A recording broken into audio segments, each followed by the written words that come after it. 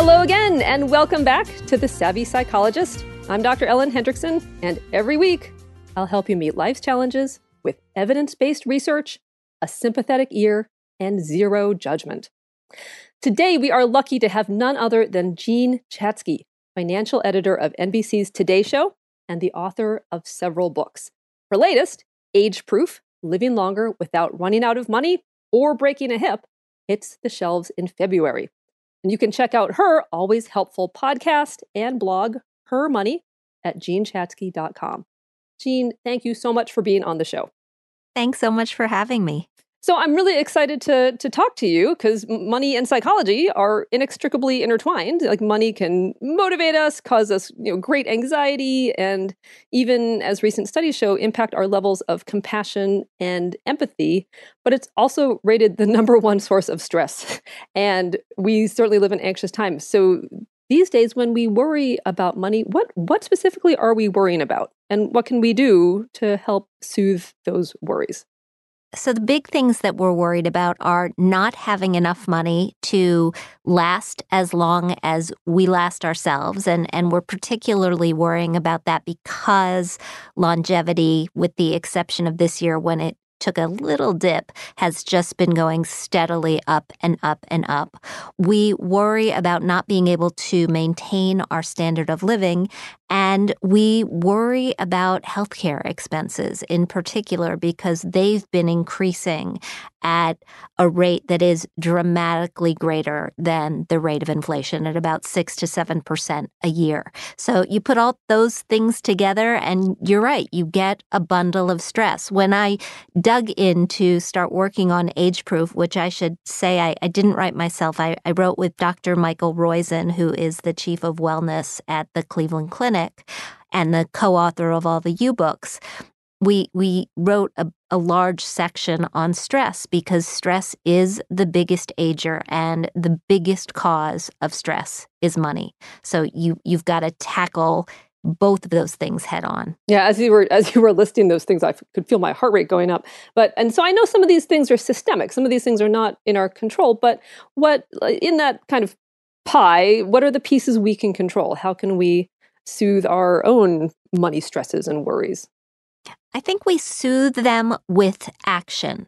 And the actions can be small actions that move you in the right direction, but that over time end up with being larger, more substantial actions. So we know, I did a large study. I know you like the research. I did a large study of money and happiness for a book I wrote several years ago called The 10 Commandments of Financial Happiness. And what I learned was that it's not the amount of money that you have that makes you happy or unhappy. Once you have, and it's about $75,000 a year. That's a figure from from Daniel Kahneman at Princeton.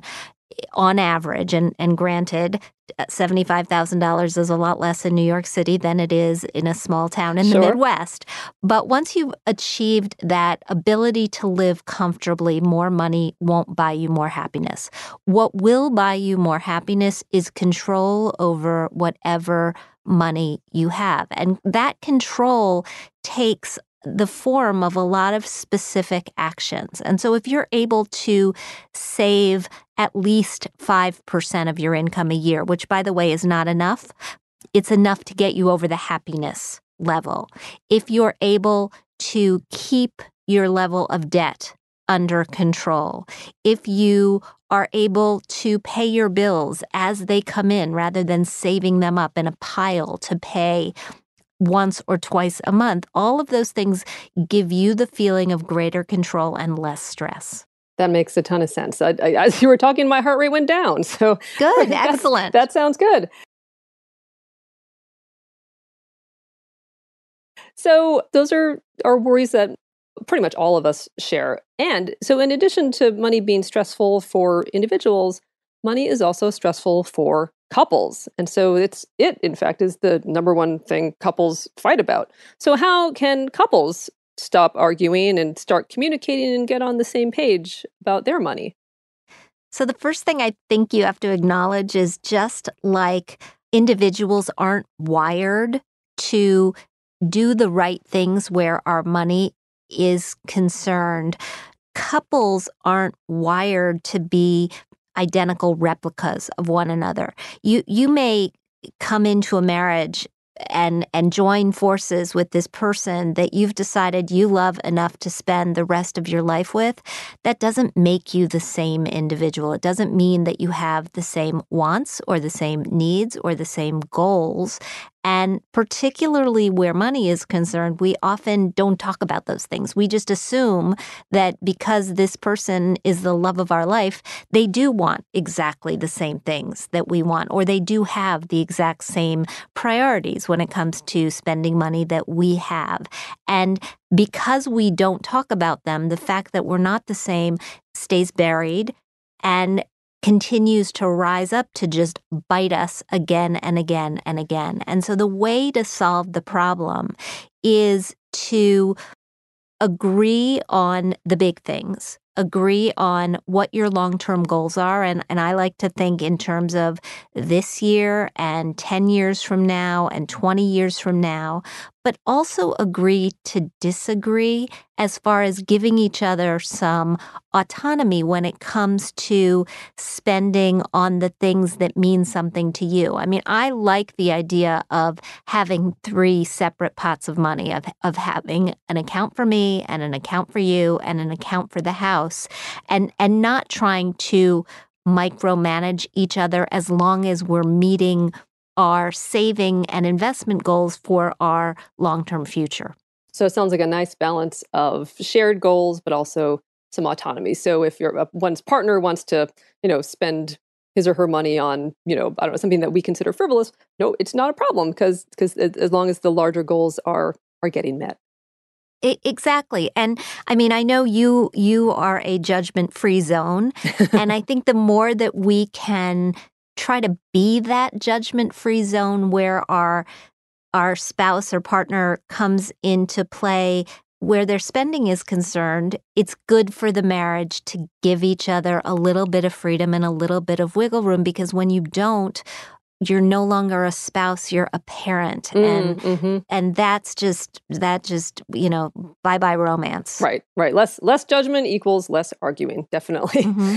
So in your money philosophy, which I really love, you stress the need to give back. And there's tons of research showing that people who do give back, whether with money or with time, are happier and healthier.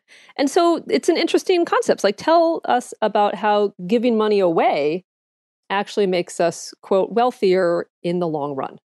When you give money away to support something that you believe in, and it has to be to support something you believe in, you get outside yourself and you see how your resources make a difference to people who have problems other than the day-to-day problems that you're dealing with. And I think that getting outside of yourself and seeing the impact that you can have is really important, because it takes your focus off the mundane problems that you deal with day in and day out, and forces you to think bigger and grander and about the world at large, or a disease at large, or a community at large, where you can, with your resources, help to affect change, help to accomplish something bigger than yourself. And I think that's what it's all about. That's why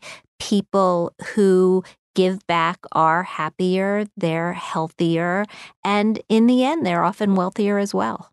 It sounds like it increases connection to a cause, to others, to, like you said, something bigger than yourself. And that connection, being part of a larger cause or community, has been shown time and time again to make us live longer and be happier over the long run.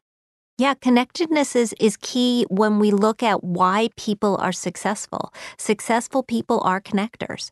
They are people who have networks that are not just their family and their close friends. They have networks that are much larger than that. And they have, the resource is actually called personal capital. And when you are looking to increase your success in your own life, when you're looking to move up the ladder, or when you're looking to start a new business, or when you're looking to make a change in your job life, having that those deep reservoirs of personal capital can be really, really helpful. Jane, this is so helpful. Thank you so much for being here today and for being on the show. Oh, my pleasure. Jane Chatzky is the financial editor for NBC's Today Show, an award-winning personal finance journalist, AARP's personal finance ambassador, and if that wasn't enough, host of the helpful podcast Her Money on iTunes. Her newest book, Age Proof, Living Longer Without Running Out of Money or Breaking a Hip, which she wrote with Dr. Michael Roizen, will be released in February, so be sure to check that out.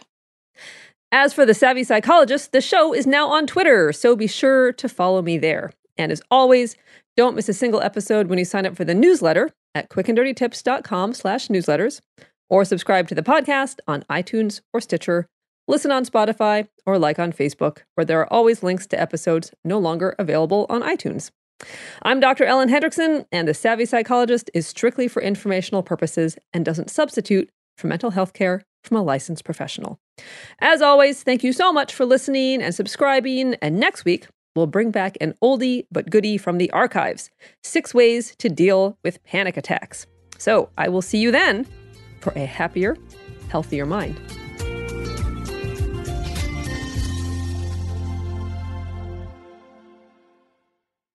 Are you tired of the constant battle with anxiety and panic? I've got a podcast that I think you'll love. It's called the Anxiety Coaches Podcast, where the host, Gina, gives you your weekly dose of tranquility and inspiration. 2 new episodes drop weekly, packed with practical tips and lifestyle changes to help you calm that racing heart and bring peace back into your life. So, if you're ready to bid farewell to sleepless nights and constant worry, tune into the Anxiety Coaches Podcast and embark on a journey towards lasting calmness and a life free from anxiety's grip.